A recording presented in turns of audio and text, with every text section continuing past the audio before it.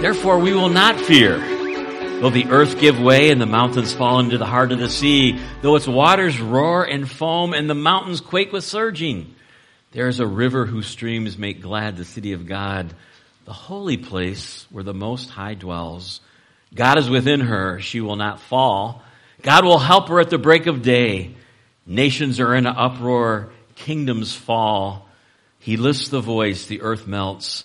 The Lord Almighty is with us. The God of Jacob is our fortress. Let's pray this morning, and then we'll look into God's word. Lord, thank you for the privilege today to be here, to encourage one another. Lord, to give you praise and honor and glory for who you are, for what you have done, for what you're doing in our lives. Lord, thank you for the truth of Psalm 46, that no matter what happens in our world, you are our refuge and strength. Even in times of chaos, even in times of war, as is happening in Ukraine. Lord, we pray for the church there and the believers there and the people there. And Lord, would you just give them grace and strength to face unbelievably challenging times. And Lord, we thank you that as we gather here this morning, that our hope is not found in our country or our military. Lord, our hope is found in you and you alone. And so we echo that today, and we thank you and praise you in Jesus' name. Amen. You may be seated.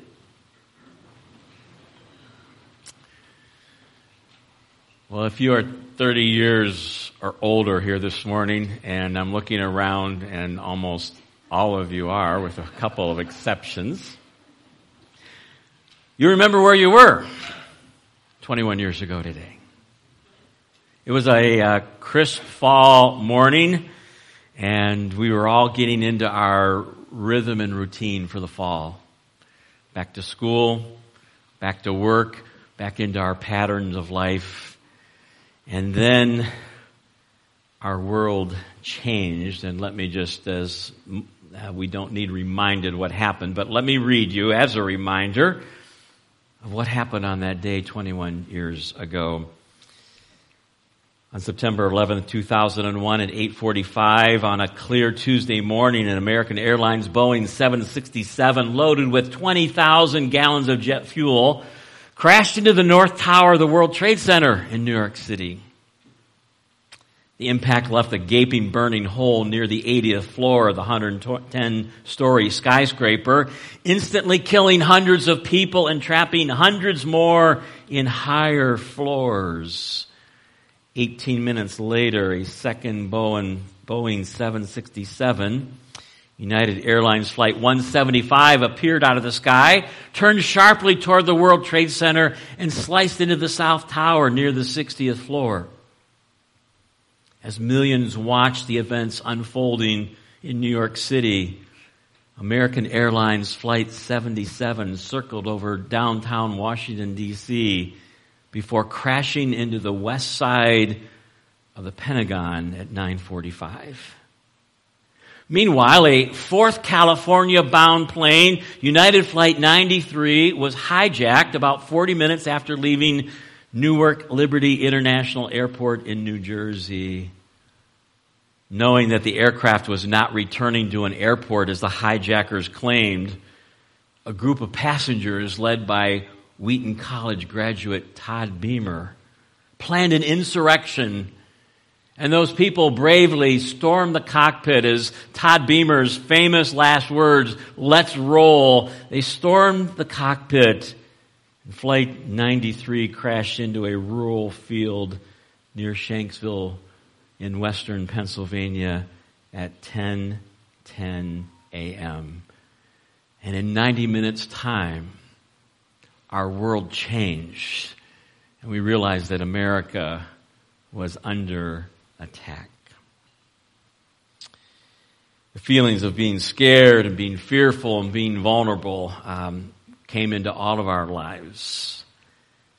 This morning we want to look at our study of the life of David, and what I want to do is look at a story from 1 Samuel chapter 30 that has a huge impact on David's life, and we're going to look at how to respond in times of crisis. how to respond in times of crisis. Jesus' prophetic words, John 16:33, in this world you will have trouble. But then he says, but take heart, I've overcome the world. And so we want to think about how to respond in times of crisis. And if you have your Bibles, turn to 1 Samuel chapter 30, because we want to look at David's response to an incredibly difficult time in his life. I would suggest a time that was very similar, the impact of what we experienced 21 years ago. And we want to see how David responded and use that as a model, a template for how we need to respond when crisis comes. Someone has once said we're either going into a crisis, in the middle of a crisis, or coming out of one, and that kind of describes life in a fallen world. And so how are we going to respond when there's another national crisis, or a family crisis, or an individual crisis? And how David responded is going to give us some good guidance this morning, how to respond in time of crisis. So let me give a little context of 1 Samuel chapter 30. We've been looking at the life of David. This is sermon number 9 on David's life. But David is a fugitive. He's on the run from King Saul, who wants to kill David. And David has been on the run for 10 years. And when we come to 1 Samuel chapter 27, we discover that David finally decides to go into Philistine territory, because he knows that King Saul won't pursue him there. And so David goes into Philistine territory, and he kind of makes a pact with the king of Achish, or with Achish, who is the Philistine king there. And David becomes one of the Philistines. And David fights with the Philistines. And he's in Philistine territory for 16 months. But as we come to chapter 29, we discover that Achish now is planning on attacking the Israelites. And he says to David, I want you to be my armor bearer. And so they're ready to go attack the Israelites. And all of a sudden, the Philistine army sees David and his men. And they're like, no way we're going with them. This is the guy that killed Goliath. This is our enemy. And so the king Achish comes to David and sends his men, David and his men, back to Ziklag, which is the city where they were dwelling. And so rather than fighting, they are told to go back to Ziklag, and they're on their way back to Ziklag. It's an 80-mile walk, would take 2 or 3 days, and that's where we pick up the story and the crisis that they find when they get to Ziklag. So let's look at verse 1 and 2. Here's the story. Here's the crisis. David and his men reached Ziklag on the 3rd day. Now the Amalekites had raided the Negev and Ziklag. They had attacked Ziklag and burned it, and had taken captive the women and everyone else in it, both young and old. They killed none of them, but carried them off as they went their way. Now think about the impact of that. David, and he has a band of 600 men that he's traveling with, fighting with. They make this 3-day walk back to Ziklag, and when they get there, they discover that the entire city's been burned. That the Amalekites have come and scorched earth policy, have burned everything. David, who attacked the Amalekites not that long ago, you live by the sword, die by the sword. This is payback time. A payback time for David, payback time for his men. So not only did they burn the city, but it says that they kidnap everybody in Ziklag. So they get there, all their possessions are gone, their homes are gone, but more importantly, their families are gone. Their wives have been taken captive. Their children have been taken captive.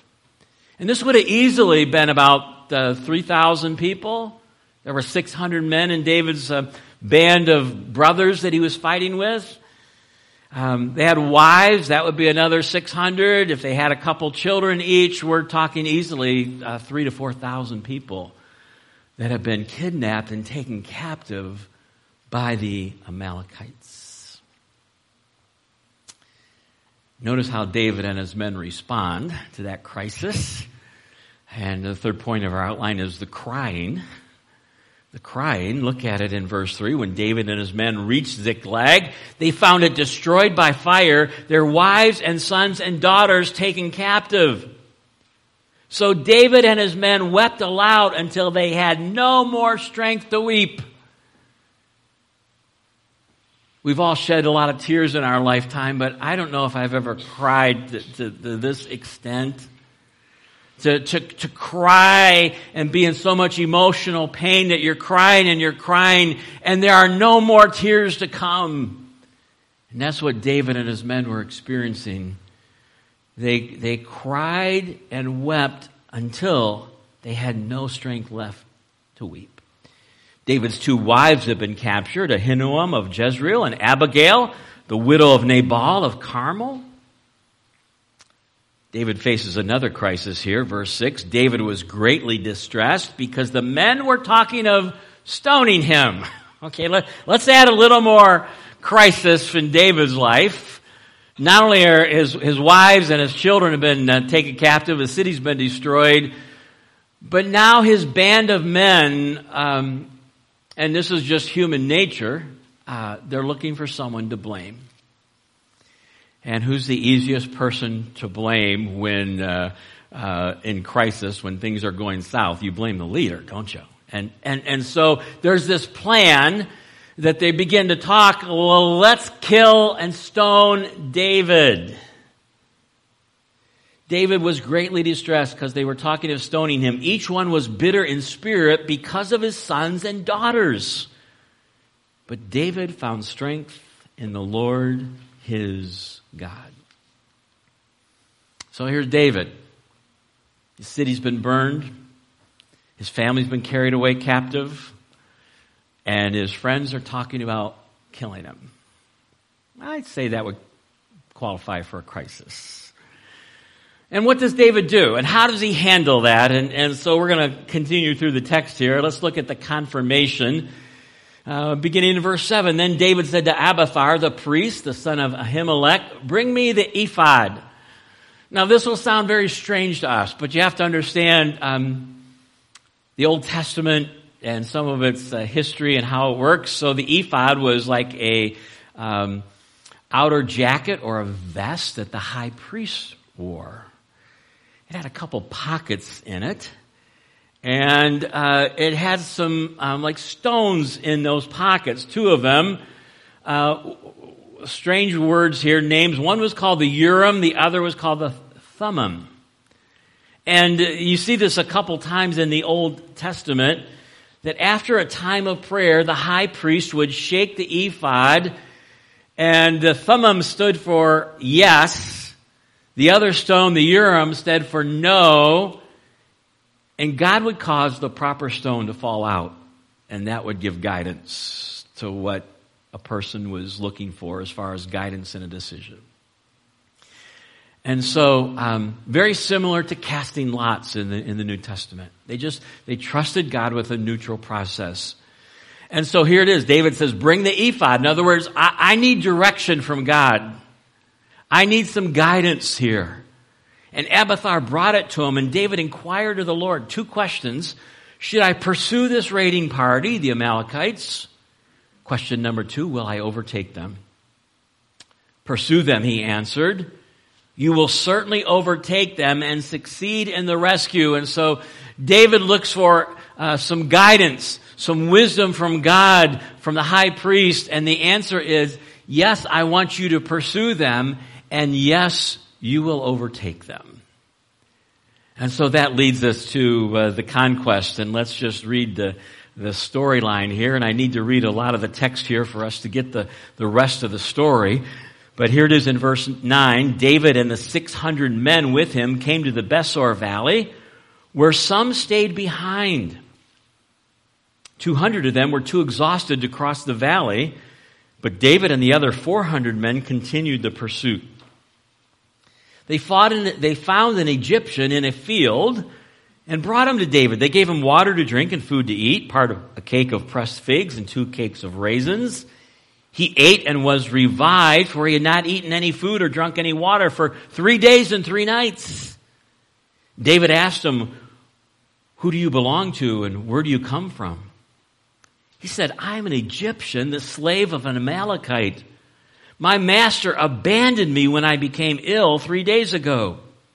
We raided the Negev of the Kerethites, some territory belonging to Judah, and the Negev of Caleb, and we burned Ziklag."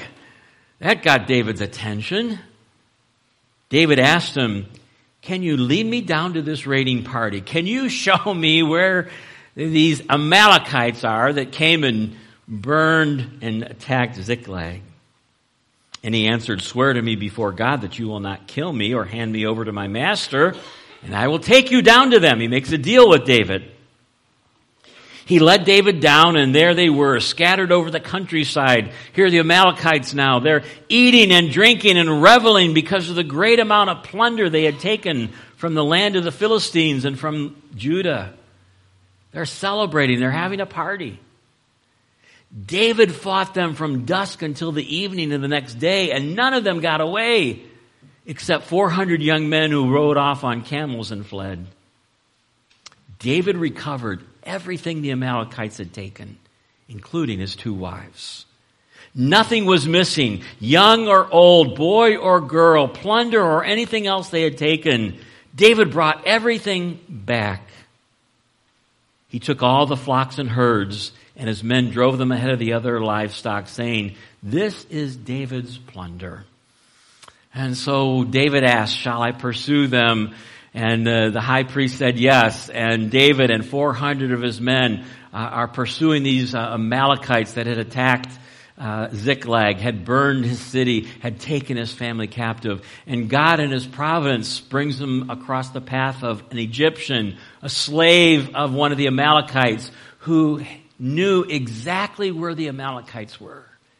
And he led David and his men, and they go in and they conquer the Amalekites, and they recover everything that was taken from them. Well, that leads us to the end of the text here, and the last point in the outline is the conflicting opinions. And so a little bit of a problem rose as David and his men are coming back, his 400 men who fought, and they're bringing back all the wives, and they're bringing back all their families, and all their possessions and all the plunder that they recovered. There was 2 opinions here that were conflicting, and let's look at them briefly, beginning in verse 21. Then David came to the 200 men who had been too exhausted to follow him and who were left behind at the Besor Valley. They came out to meet David and the men with him. As David and his men approached, he asked them how they were. But all the evil men and troublemakers among David's followers said, "Because they did not go out with us, we will not share with them the plunder we recovered. However, each man may take his wife and children and go." And so the guys that fought said they can have their families back, but the plunder, the resources, the goods that we recovered, they're not getting any of that. Because they sat back and rested while we were out there fighting and risking our lives to recover that. Now, notice how David responds to that. Verse 23, David says, "No, my brothers, you must not do that with what the Lord has given us. He has protected us and delivered into our hands the raiding party that came against us. Who will listen to what you say? The share of the man who stayed with the supplies is to be the same as that of him who went down to the battle. All will share alike." And David made a statute and an ordinance for Israel from that day to this. When David reached Ziklag, he sent some of the plunder to the elders of Judah who were his friends, saying, "Here's a gift for you from the plunder of the Lord's enemies."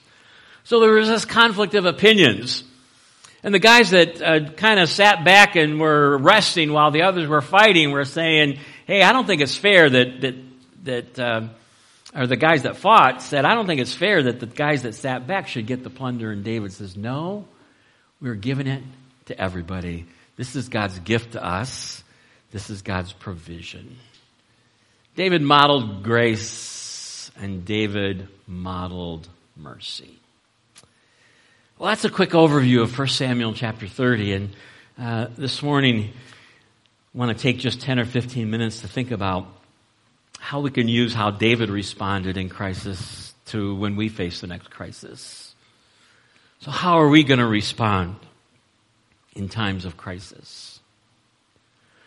The loss of a loved one, a financial crisis, a marriage crisis, a health crisis, a spiritual crisis, a child or grandchild that's not walking with God, a church crisis. How do we respond when crisis comes? And it will come. And so let's follow the model of David and how David responded, and hopefully that can be our template for walking through crisis in our lives. Here's the first thought, and here's what David did. Turn to your source of strength. And in times of crisis, we need to turn to our source of strength. When crisis comes, we can wallow in self-pity, or oftentimes we turn to things that will just anesthetize the pain that we're feeling. But what we really need to do, and what David did, and we find it here in verse 6, when his home is gone, his city is gone, his wife and children have been kidnapped, and they're thinking about killing him. The end of verse 6 says, but David found strength in his God. What does David do? He turns toward his source of strength. And his source of strength is God. Notice this is personal. It's his God. You have to have a personal relationship with him. And David turns to God as his source of strength in time of crisis. The Bible says he's only a prayer away, isn't he? He never sleeps. He never slumbers. We can call out to God in time of crisis. I remember my friend Benny, who's a missionary to India, is actually native Indian, and he was talking about the country of India, and he says, "Well, when we're in trouble in India, we don't have a 911 emergency number that we call." So he says we rely on Psalm 91:1, and he quoted Psalm 91:1. Which reads, "Whoever dwells in the shelter of the Most High will rest in the shadow of the Almighty. I will say of the Lord, He is my refuge and my fortress, my God in whom I trust." And so in times of crisis, we turn to our source of strength. And for you and I as believers in Jesus, our source of strength is God. Psalm 27, verses 1 through 3, the psalmist writes in that very familiar psalm, "The Lord is my strength, or is my light and my salvation. Whom shall I fear? The Lord is the stronghold of my life. Of whom shall I be afraid? When the wicked advance against me to devour me." And David goes on to describe another crisis in his life. And so we need to turn to our source of strength. What does that look like? Well, first of all, God himself and his character is our source of strength. And when we go through a crisis, we need to remind ourselves who God is and the attributes of God, and that God is a loving Father who will never allow anything to come into our lives without first passing through his hands, and can use anything in our life for his glory and our good, our spiritual good, if we'll allow him to. I think of that passage in Ephesians chapter 6. Our source of strength is there, Paul writing from prison.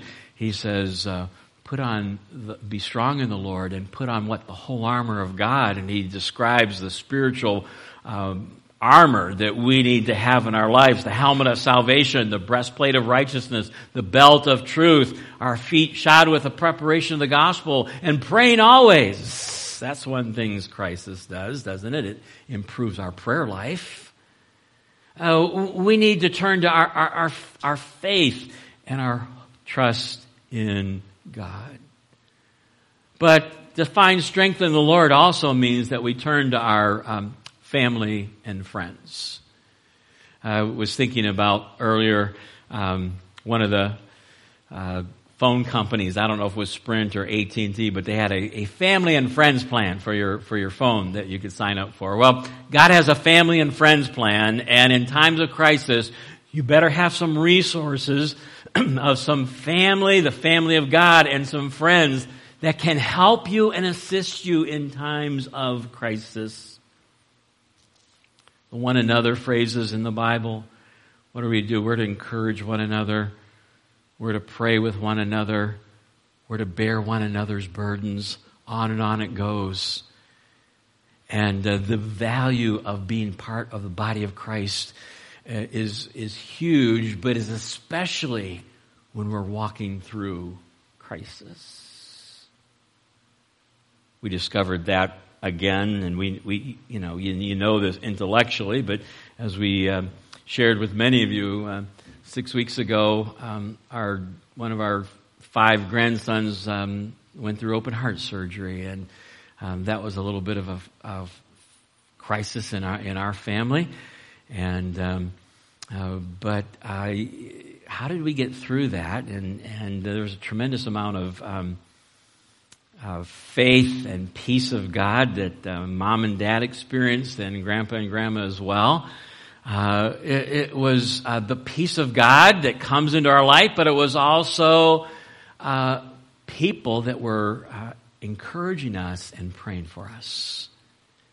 And between our church family and our ministry at Maranatha, there were literally hundreds of people that prayed us through that process.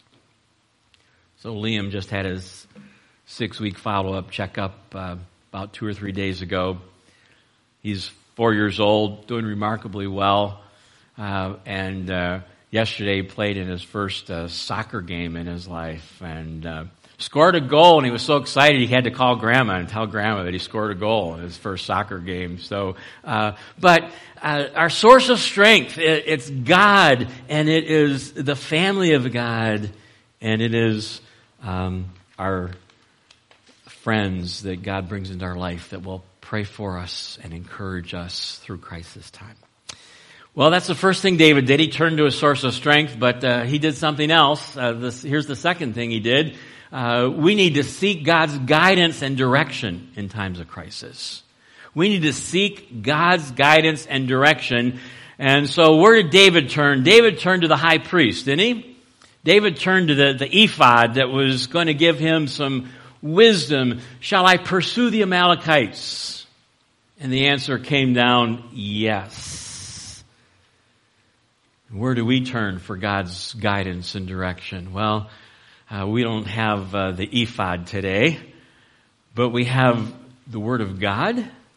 We have the completed revelation of Scripture that gives us what? Guidance and wisdom. Proverbs 3, 5, and 6, trust in the Lord with all your heart. Lean not unto your own understanding, your own way of thinking, but what? Trust in God, and He will what? Direct your paths. James 1:5 says, if any of you lack wisdom, what should we do? We should ask of God, who gives to all men generously. And so when we're in crisis, the second thing we need to do is we need to ask God for guidance and wisdom. What is my next step in this crisis? I love the verse in 2 Chronicles chapter 20, verse 12. King Jehoshaphat and the whole nation of God's people was under attack from all sides and from a huge army. I think it was the Assyrian army. And they were in crisis. And in 2 Chronicles 20:12, we read, King Jehoshaphat says, we don't know what to do, but our eyes are on you, Lord. I'm not sure how to respond, but I'm looking to God for guidance and for wisdom.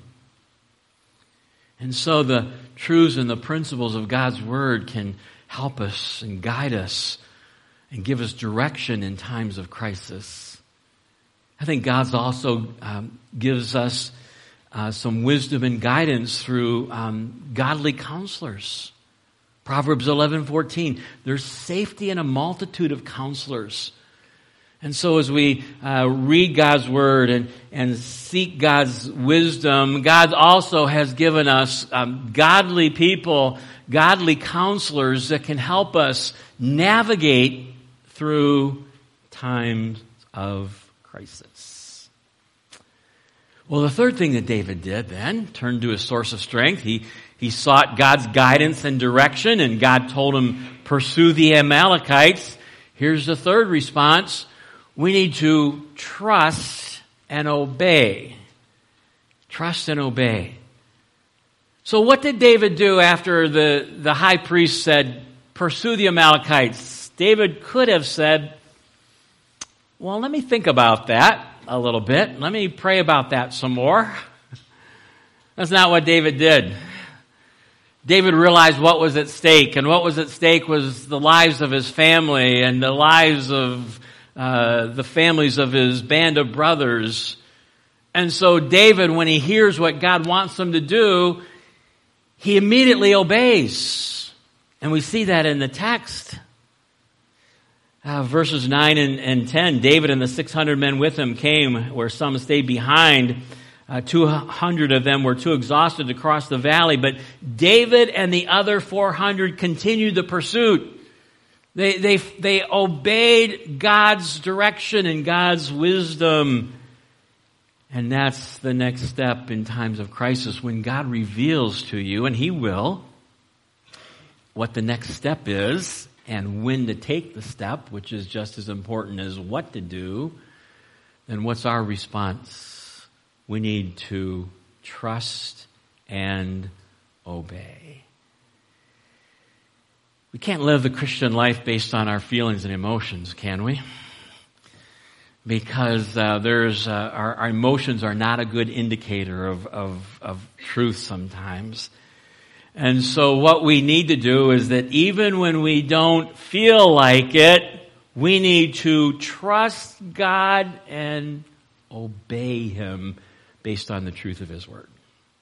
And so you heard the story of the husband who on a Sunday morning was not getting out of bed for church, and his wife wanted to go to church, and so his wife said, "Hey, well, it's Sunday, and you're not getting out of bed, and we need to go to church." And he said, "Well, I'm really tired today, and actually Sunday's the only day I have to sleep in, and you know what? There's a couple people at church that don't really like me, so I don't think I want to go today." And his wife said, "Well, let me give you 3 good reasons why you should go."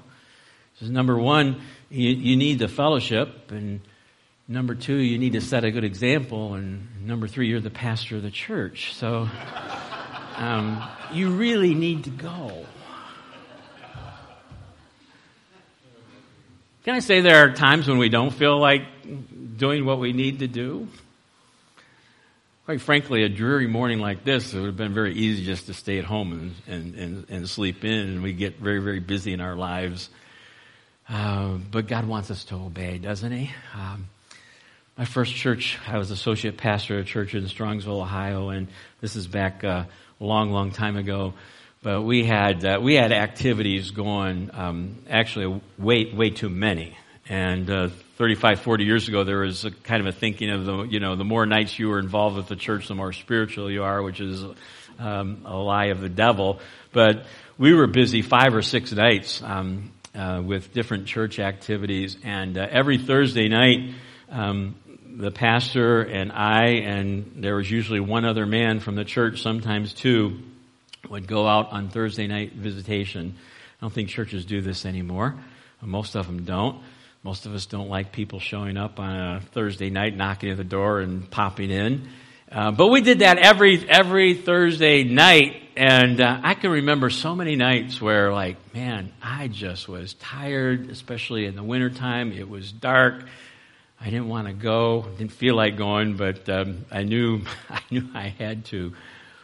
But anytime I felt like that, and I followed and just did what I felt God wanted me to do, God ended up at the end of the night blessing. And something happened that night, a visit, an encouragement, and just lifted my spirits. Well, the third step is to trust and obey.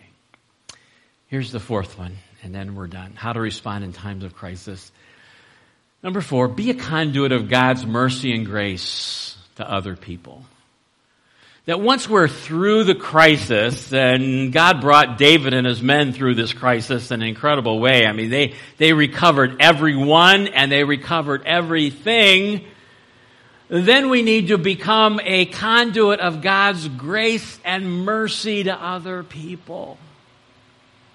I don't know about you, but I kind of identify with the 400 men that went out and fought while the 200 rested. You know, in my mind, it's like, they don't deserve these spoils.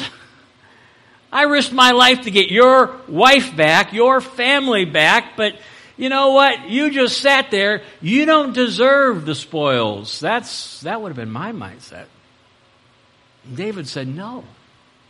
No, this was all God, and this was His provision to us, and this is His grace and mercy, and so we're going to share the spoils with everyone, regardless whether they fought or not. And so we have to be very, very careful when we begin to evaluate situations and think, you know what, I don't think that's fair. Do we really want God to deal with us with what's fair? No, we've been recipients, of God's grace. God's grace is getting something that we don't deserve, which is salvation. We've been recipients of God's mercy, withholding from us what we do deserve, which is eternal punishment from God. And we've experienced His abundant grace and mercy in our life, and we need to be that channel of grace and mercy to others, even when it doesn't seem like it's fair. And David was that instrument of God's grace and mercy to others. The other thing that happens is when you go through a crisis, and when God delivers you through that crisis, you then become a conduit of opportunity of blessing other people with the experience that you've went through. And here's 2 Corinthians 1, 3, and 4. Paul writes, "Praise be to the God and Father of our Lord Jesus Christ, the Father of compassion and the God of all comfort, who comforts us in all of our troubles." There's not a period there, there's a comma there. If there was a period there, that would be a great verse. God is a God of comfort who comforts us in trouble. But after the comma, it says, so that we can comfort those in any trouble with the comfort we ourselves have received from God. And so when we go through the crisis, and when God brings us through, then we're prepared to be a conduit of God's grace and mercy to other people who are maybe going through a similar crisis as we are. Something our middle son said to us, Josh and Julie, his mom and dad of Liam, after he went through his open heart surgery, Josh got connected with a group that's online of other parents whose children are facing heart surgeries. And he told me just a couple weeks ago, he says, Dad, I've had a lot of opportunity to share what we went through with Liam and how God brought us through and how we experienced the peace of God with other parents who are facing the same thing. And so God wants us to be a conduit of grace and mercy to others. Where do we go in times of crisis? And the crisis will come. We need to turn to our source of strength, and it's God and God alone. And we need to seek His guidance and wisdom through the truths and the principles of Scripture and through godly counselors. And then we need to trust and obey. And when God brings us through, He'll use you and your experience as a conduit, a channel of blessing to others. Let's pray together. Lord, we're so grateful that you have given us a roadmap in the Bible. Not only a roadmap for salvation of how to make sure that our sins are forgiven, that our eternal destiny is secure, but you've given us a roadmap for life. Lord, I pray that as we journey through life, and as we inevitably experience the crises of life, Lord, may we remember David and his example. May we run to you as the source of strength. May we seek your wisdom through God's word and God's principles and godly counselors. And then, Lord, when we do find out your direction, Lord, give us the courage to obey. And Lord, when we come through that crisis, thank you for the promise that you want to use that crisis, not only in our lives, but in the lives of other people, to encourage them and to bless them. Lord, our hope and trust is in you and you alone. We give you all the praise in Jesus' name. Amen.